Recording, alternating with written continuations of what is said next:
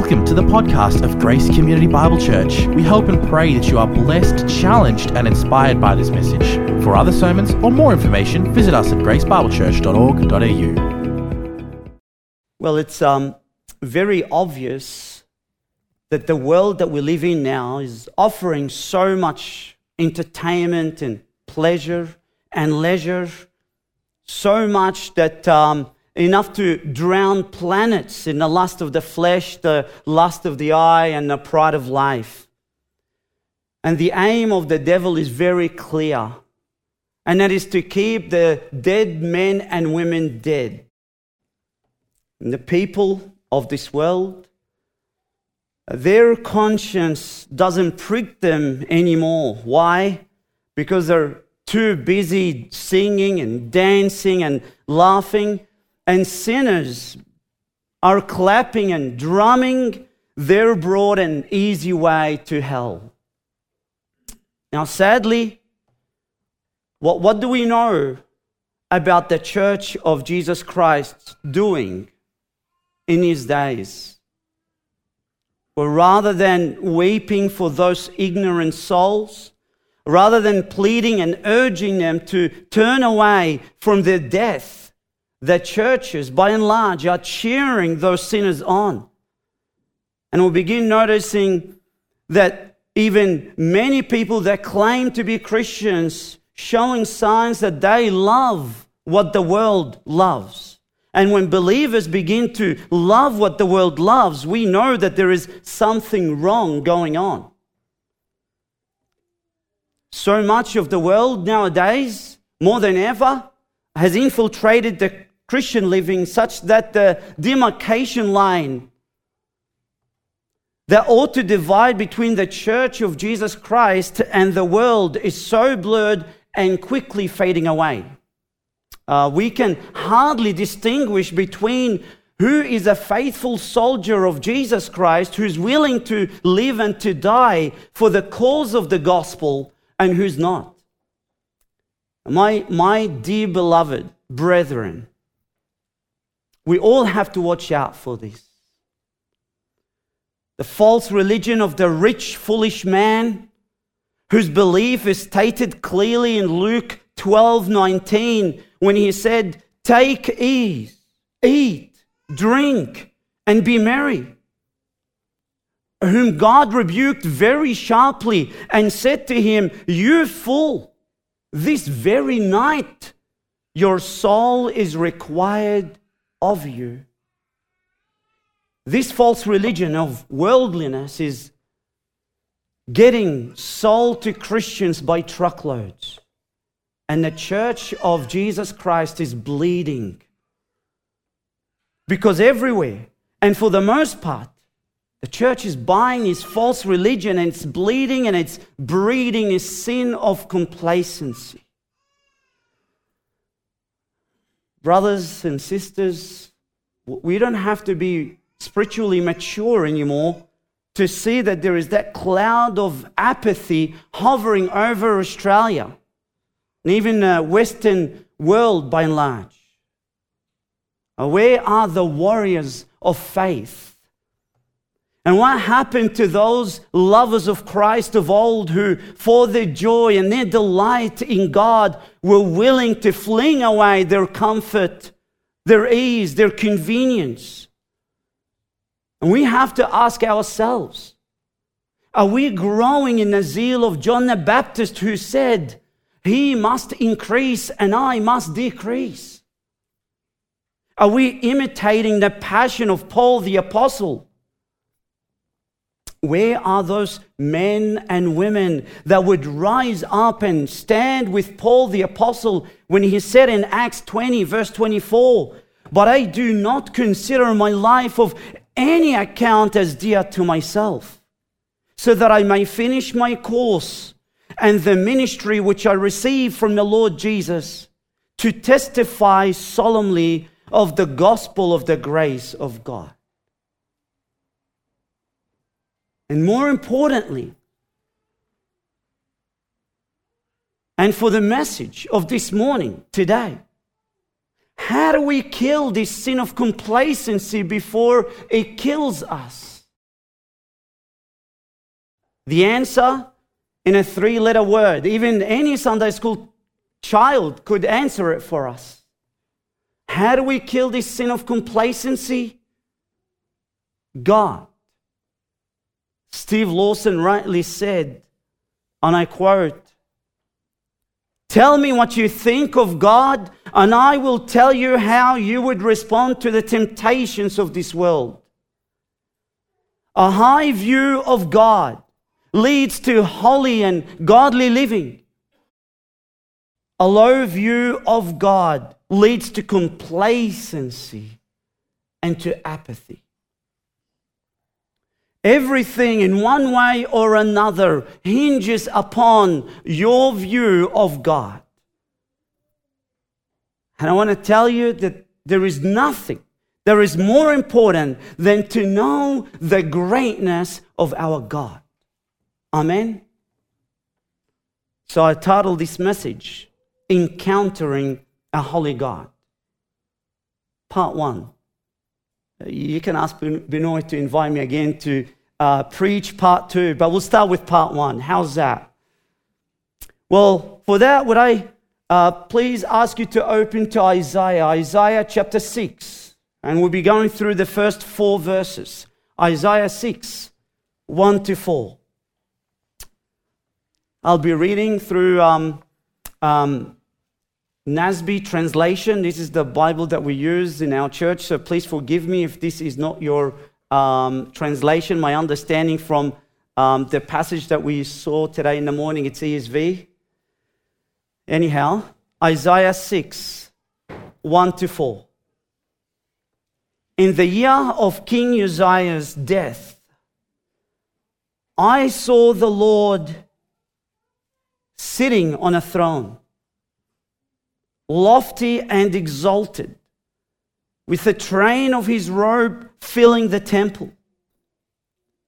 Seraphim stood above him, each having 6 wings. With 2 he covered his face, and with 2 he covered his feet, and with 2 he flew. And one called out to another and said, "Holy, holy, holy is the Lord of hosts. The whole earth is full of his glory." And the foundations of the thresholds trembled at the voice of him who called out, while the temple was filling with smoke.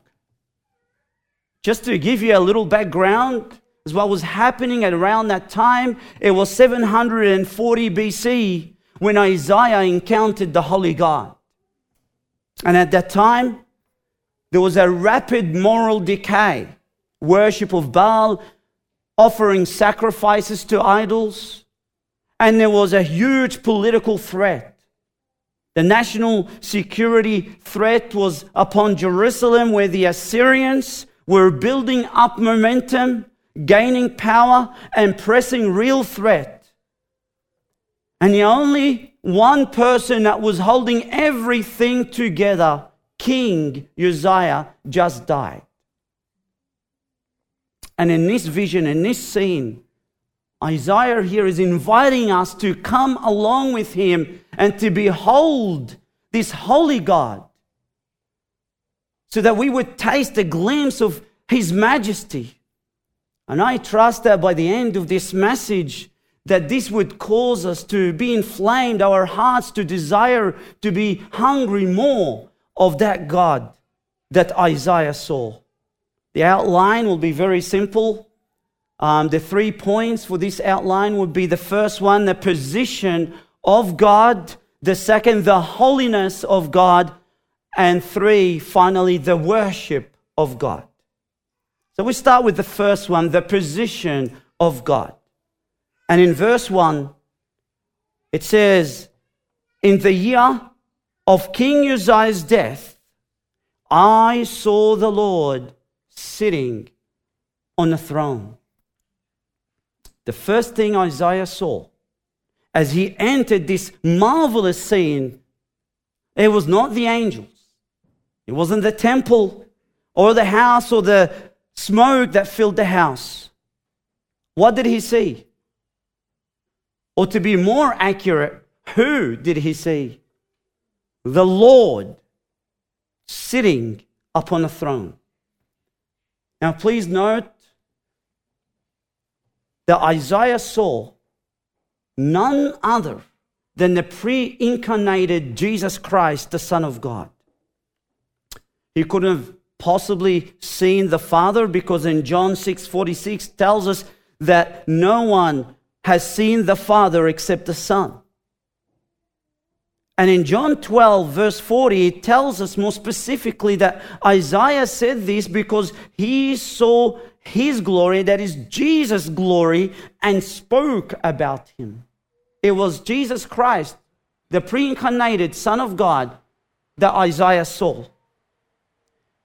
Now it says there, I saw the Lord. Now there are two Hebrew words that translate to the word Lord. The first one is the word Yahweh, and that speaks of the nature of God, the essence of God, who God is, Yahweh.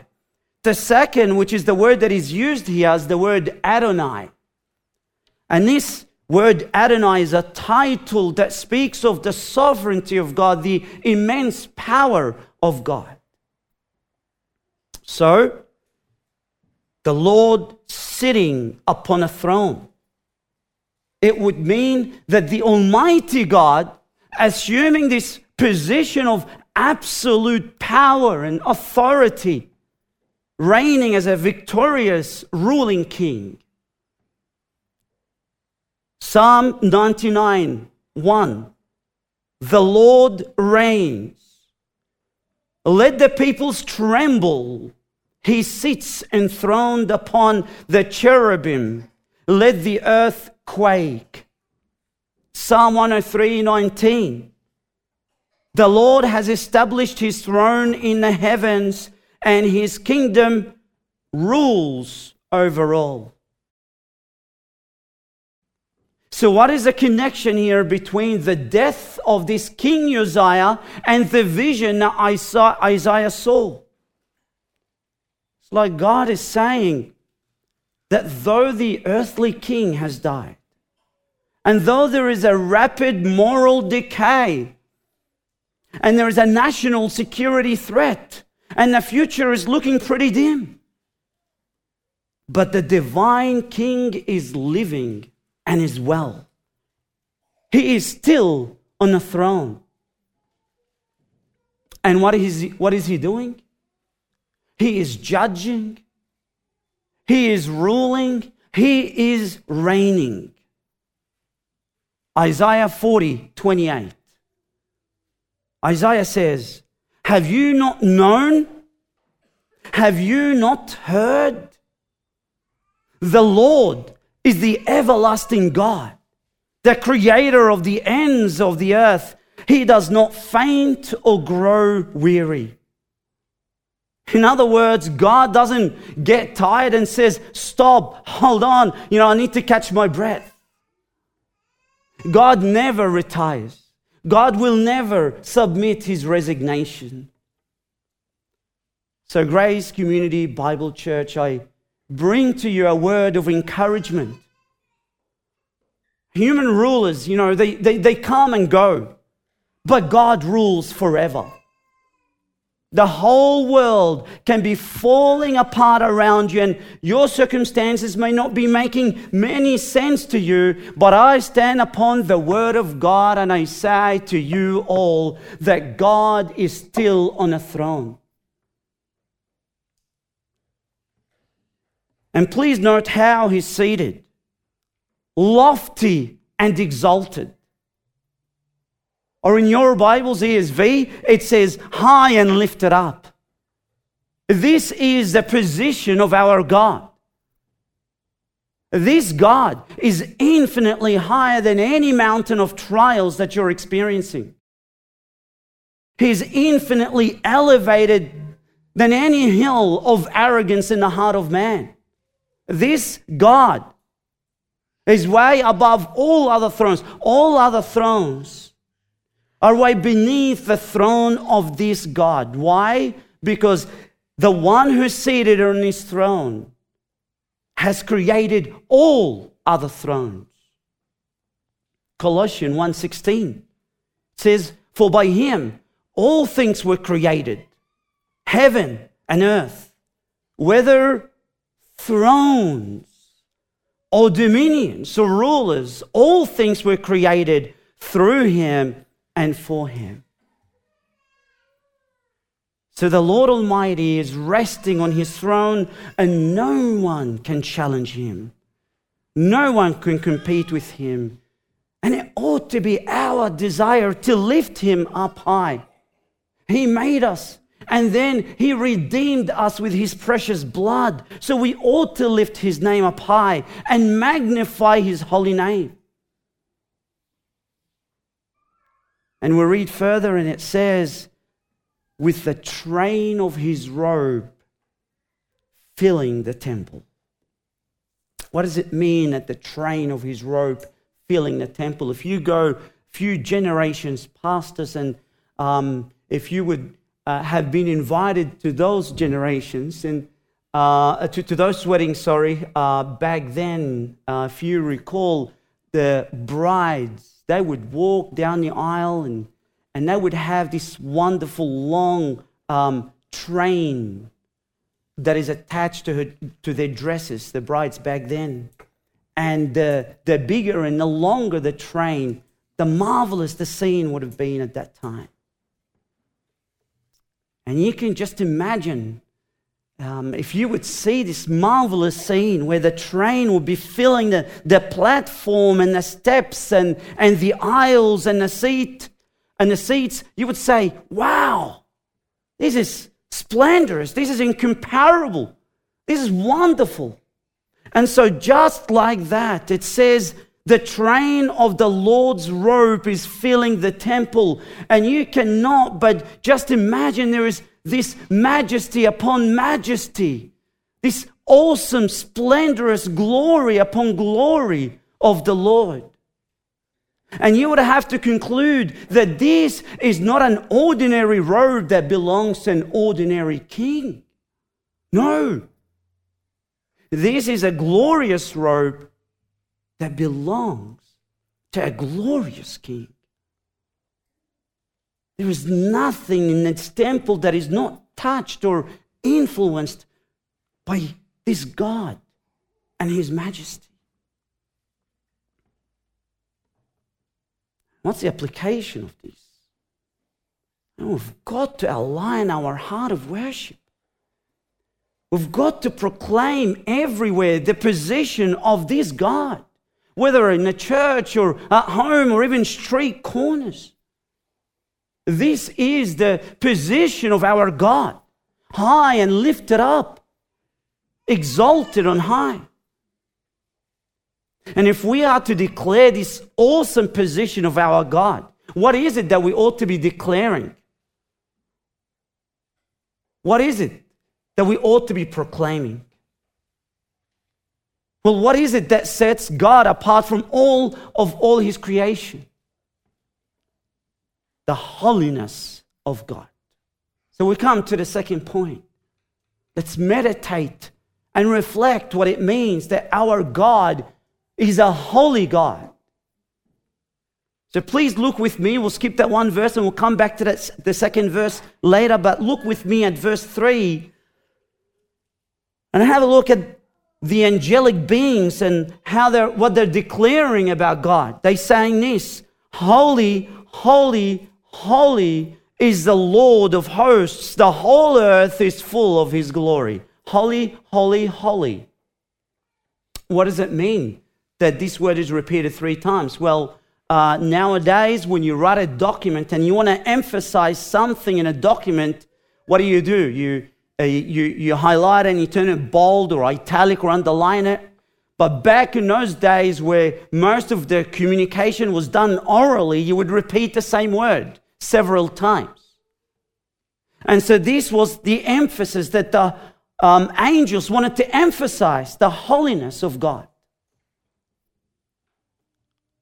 And please note, again, there's nowhere in the Bible that it says that our God is love, love, love, or mercy, mercy, mercy, or even on the other extreme end, anger, anger, anger, wrath, wrath, wrath. It's holy, holy, holy.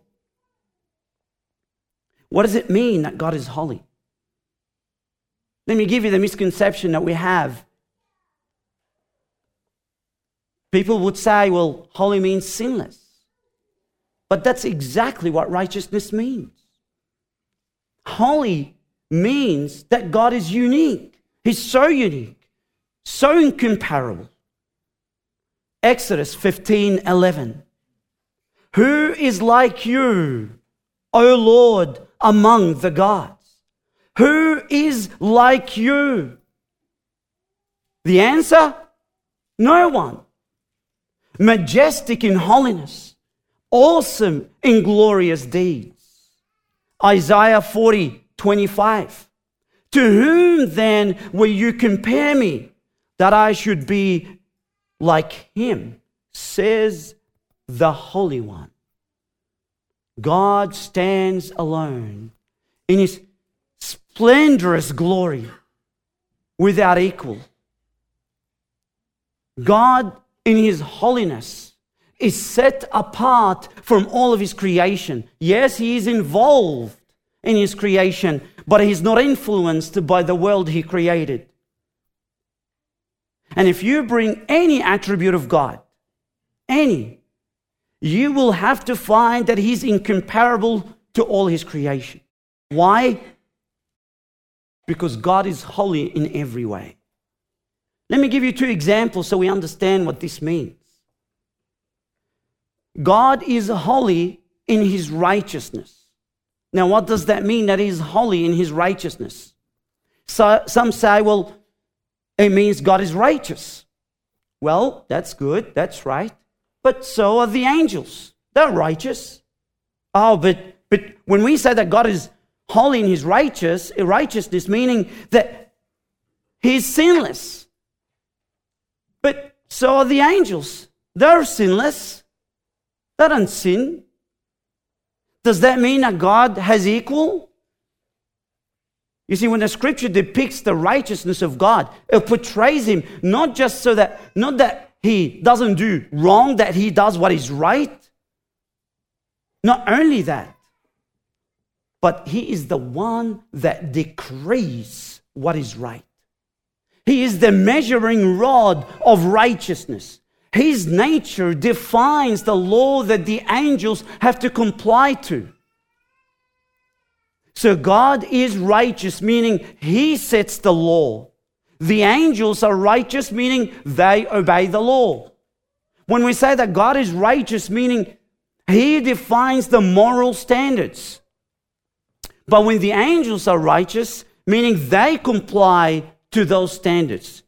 God gets to set the law, and the angels have got to conform to the law that was set by God. God is holy in his righteousness. He's incomparable, he's unique, and no angel in heaven would ever be able to compare his righteousness to God's.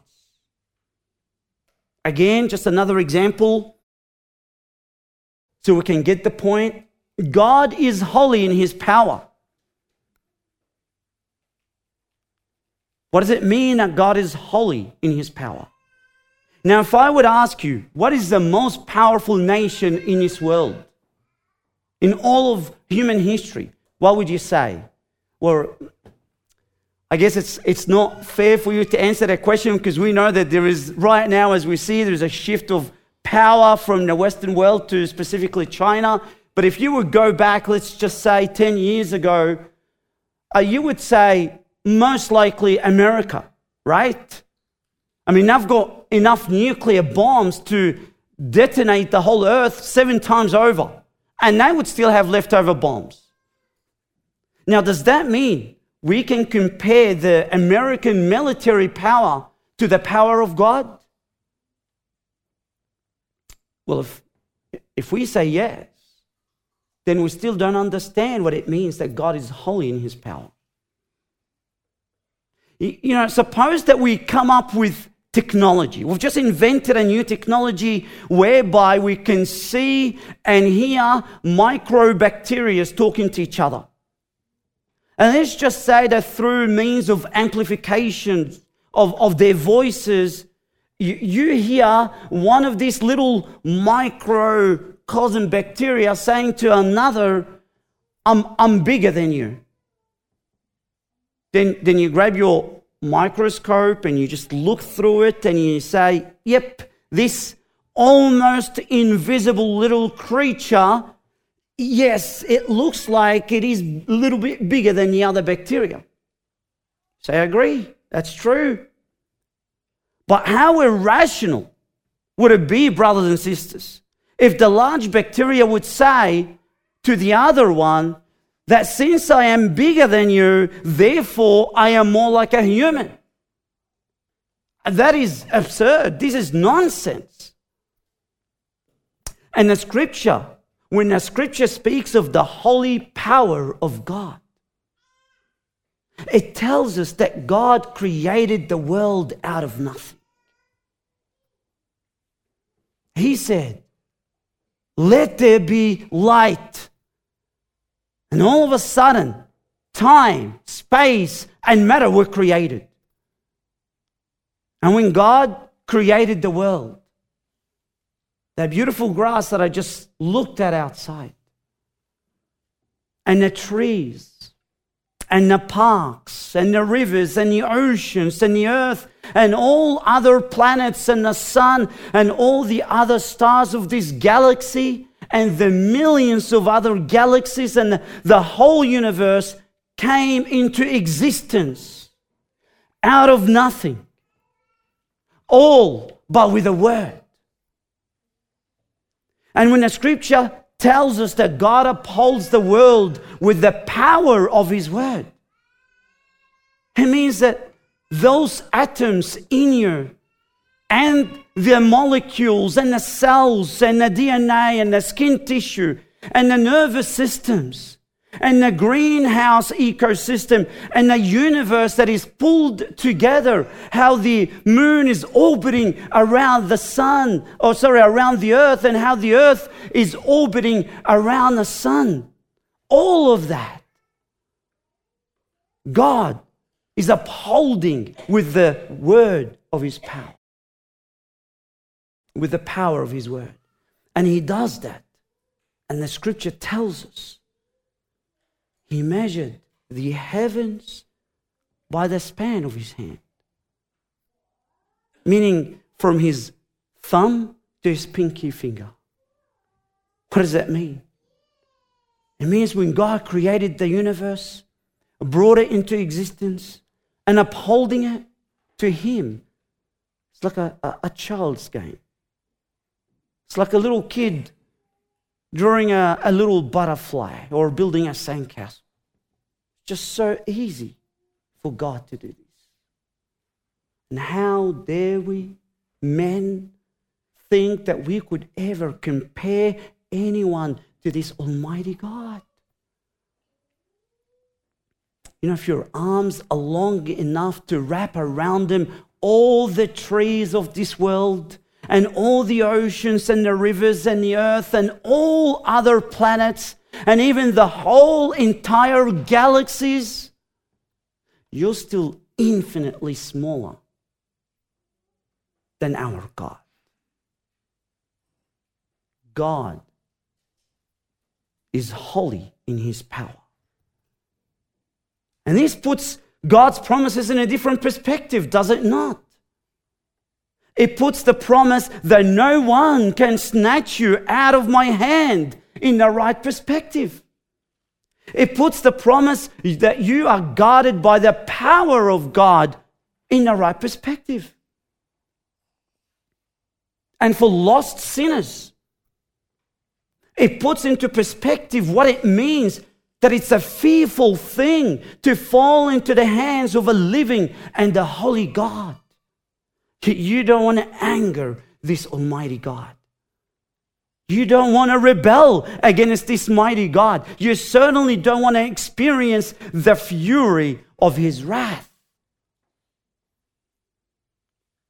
Now, let's go further. It says, notice here what the angels are saying. The whole earth is full of His glory. There's holiness and there's glory now. What's the difference?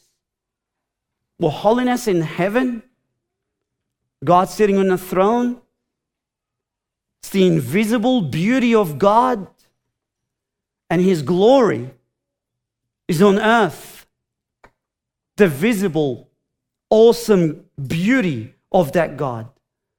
And you could say that the glory of God is the expression of His holiness.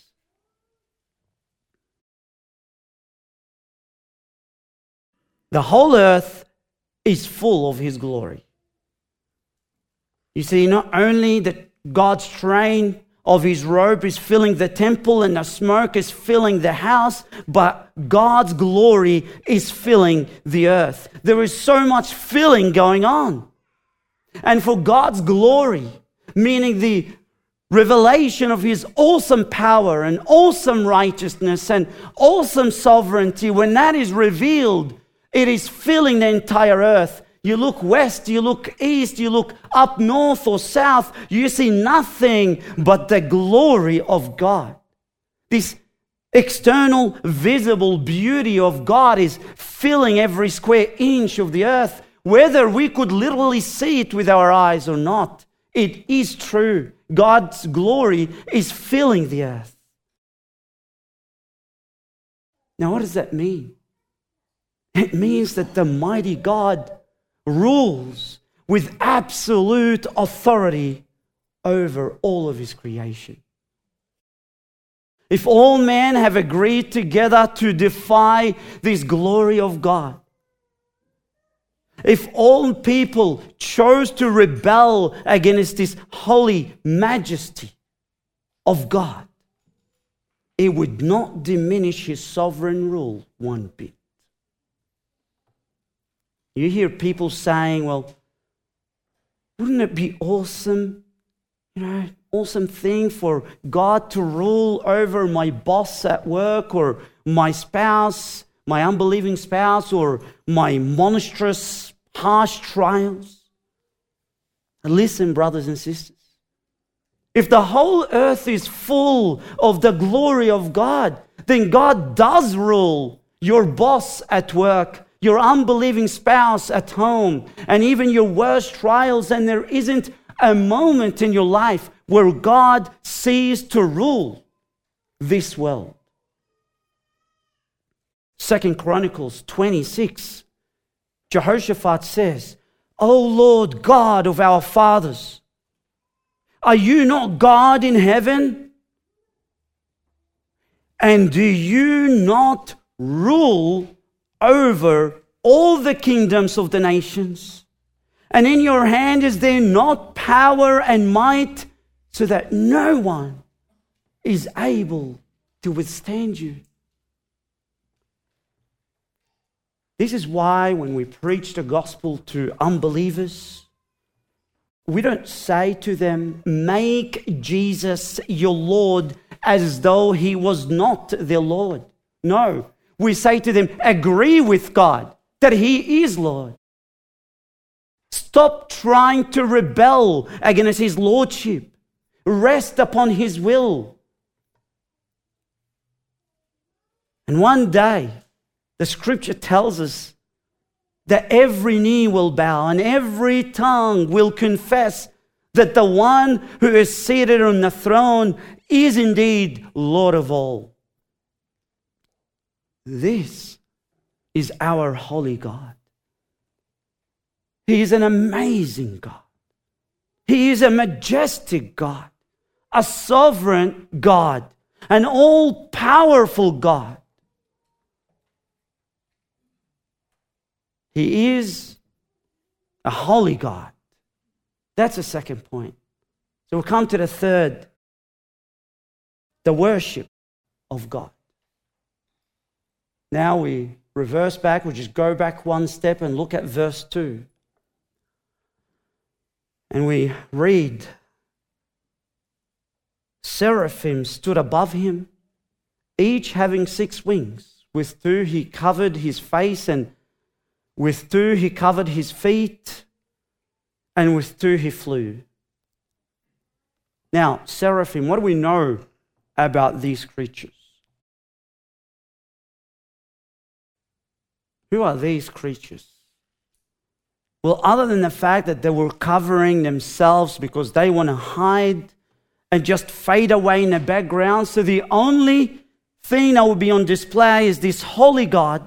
Apart from this, seraphim, this word seraphim means burning ones or fiery angels. No doubt it speaks of purity. But if we judge by how close these angels are to the throne of God, we can easily deduce that they are the greatest creatures in the universe, just by their proximity to the throne of God.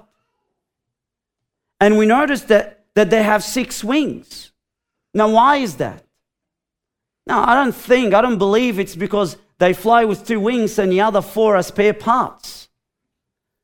It says, with 2 he covered his face, and with 2 he covered his feet. I used to be a Sunday school teacher before I was a pastor, and I remember I asked some children, what do you think this means? Why is it that they were covering their faces and their feet? And a child, I recall, answered, and he said, well, it's because they didn't put their makeup in the morning. That's why they were covering their faces. Another one said they didn't have time to comb their hair. No, I don't think so. I don't believe that was the case. This speaks of the splendorous glory of God. If you recall, when Moses asked God and said, show me your glory, God replied, no man shall see my face and live. And while my glory passes by, I will cover you with my hand. Why?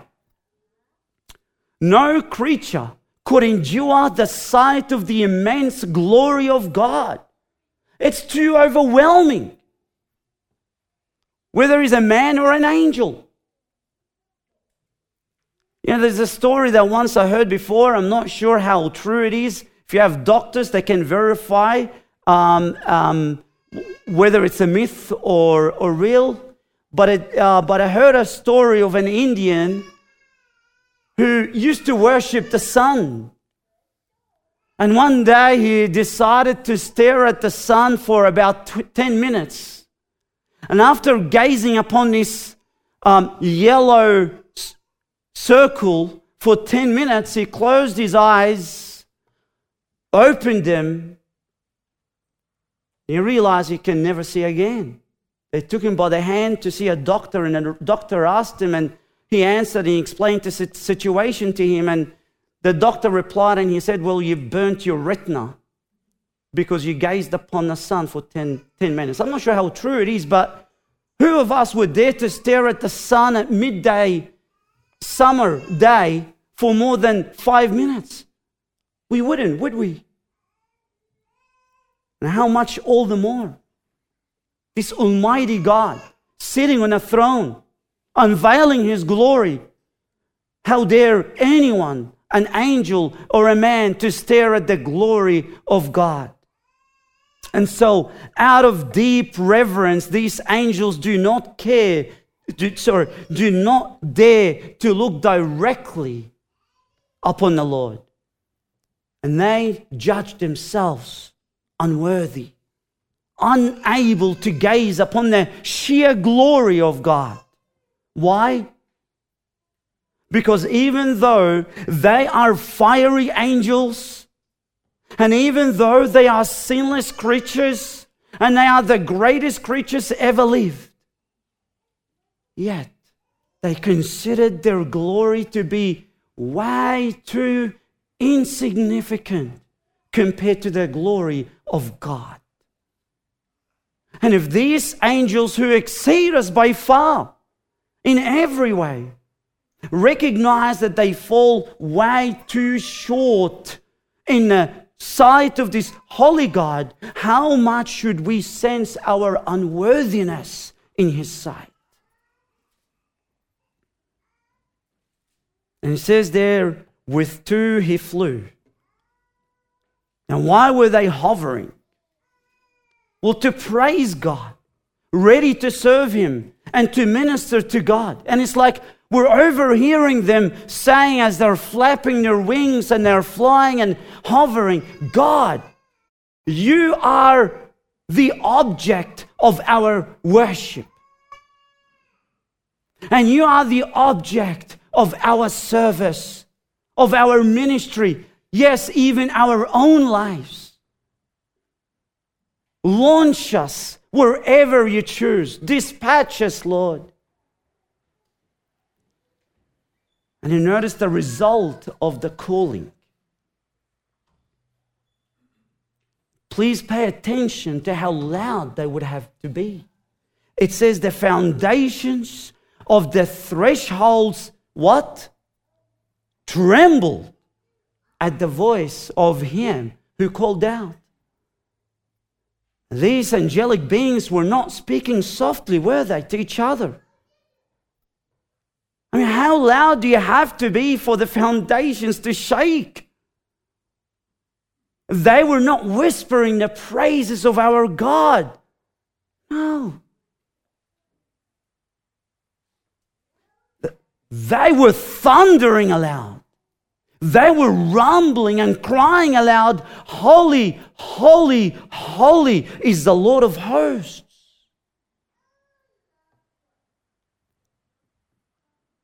They weren't worshiping out of just mere obedience, just external worship. They weren't coming into the scene to worship God yawning and bored out of their brains. No, they were thrilled. They were overjoyed by being in the presence of a holy God.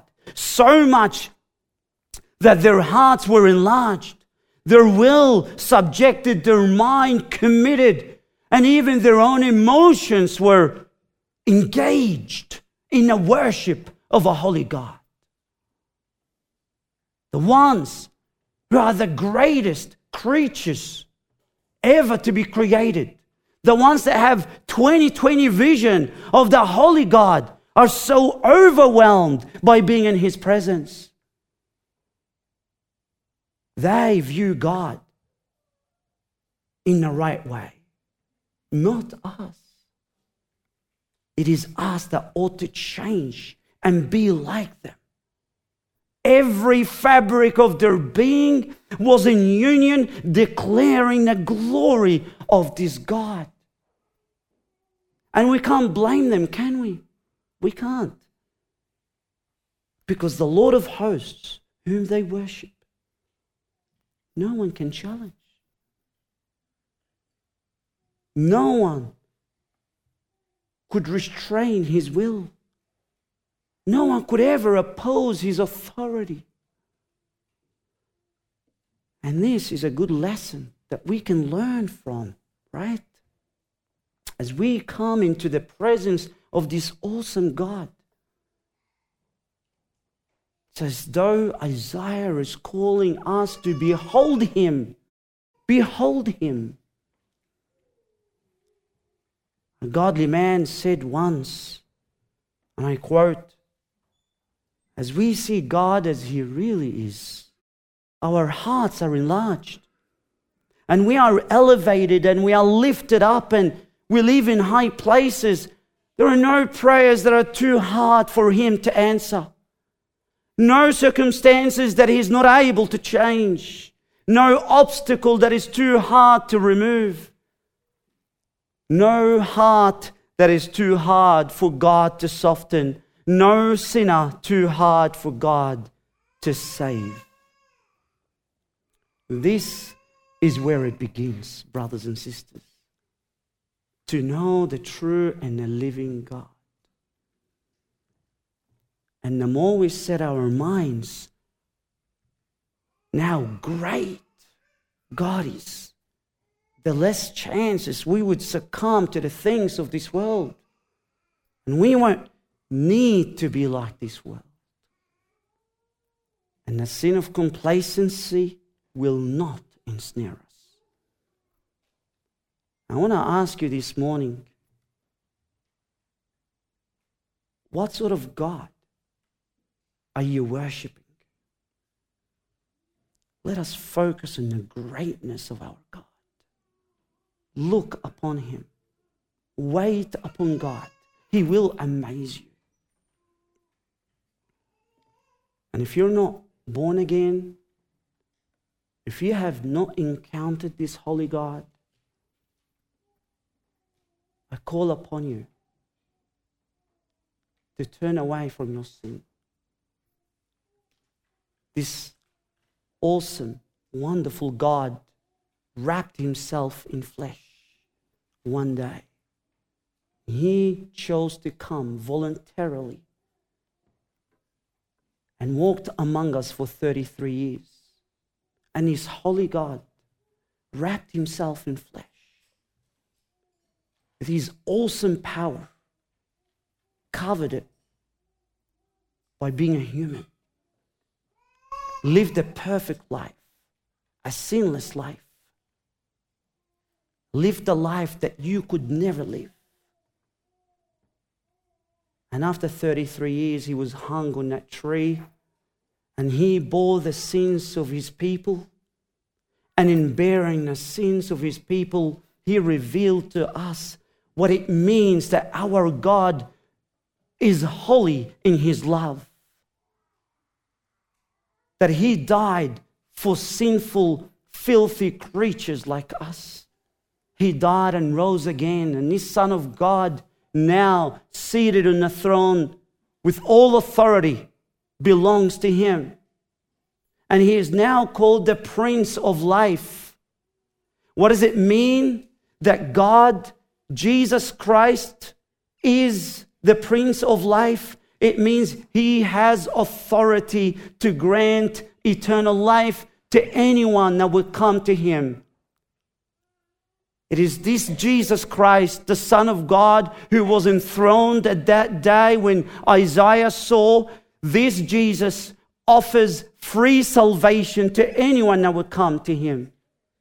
I plead with you this morning, I urge you by the mercies of this holy God to come to saving faith, come to Christ. Because He is such a powerful God. He is able to save the worst kind of sinners. And He's able to save them freely and unconditionally. Freely meaning that you don't have to work one bit for God to grant you eternal life in Christ.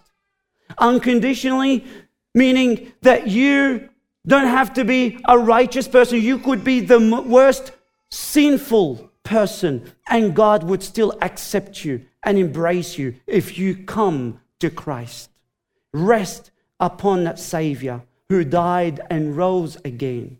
He is so kind. He is so great. He is such a great Savior. When you come to Him, don't come to Him with your goodness.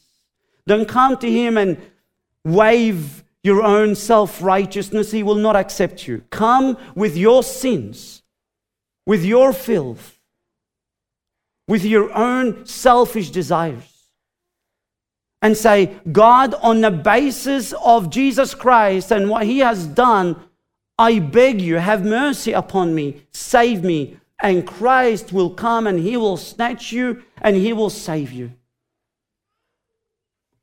Let us pray. Lord God, what an awesome and fearful thing to see you through the eyes of these angels. How is it, Lord, that the angels who have a 20/20 vision of who you are, they tremble and they are overwhelmed with joy, that they cry out so much, holy, holy, holy, to the point that the foundations of the temple shake. And yet we come yawning and tired and exhausted, and we don't give you the glory as we ought to. Please forgive us, Lord. It is not that the angels need to change the way of their worship. It is us, Lord, that we need to have a clearer view of who you are. We plead with you, Lord. Change our hearts. Enlighten the eyes of our hearts. Let us see your goodness. Let us see your power and sovereignty way above any man or any woman.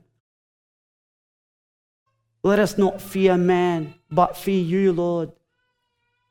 You're the one who is reigning and seated on that throne. And you are in that throne forever. We devote to you our lives. We worship you. We dedicate all of our lives and the lives of our loved ones to you. In Jesus' name we pray. Amen.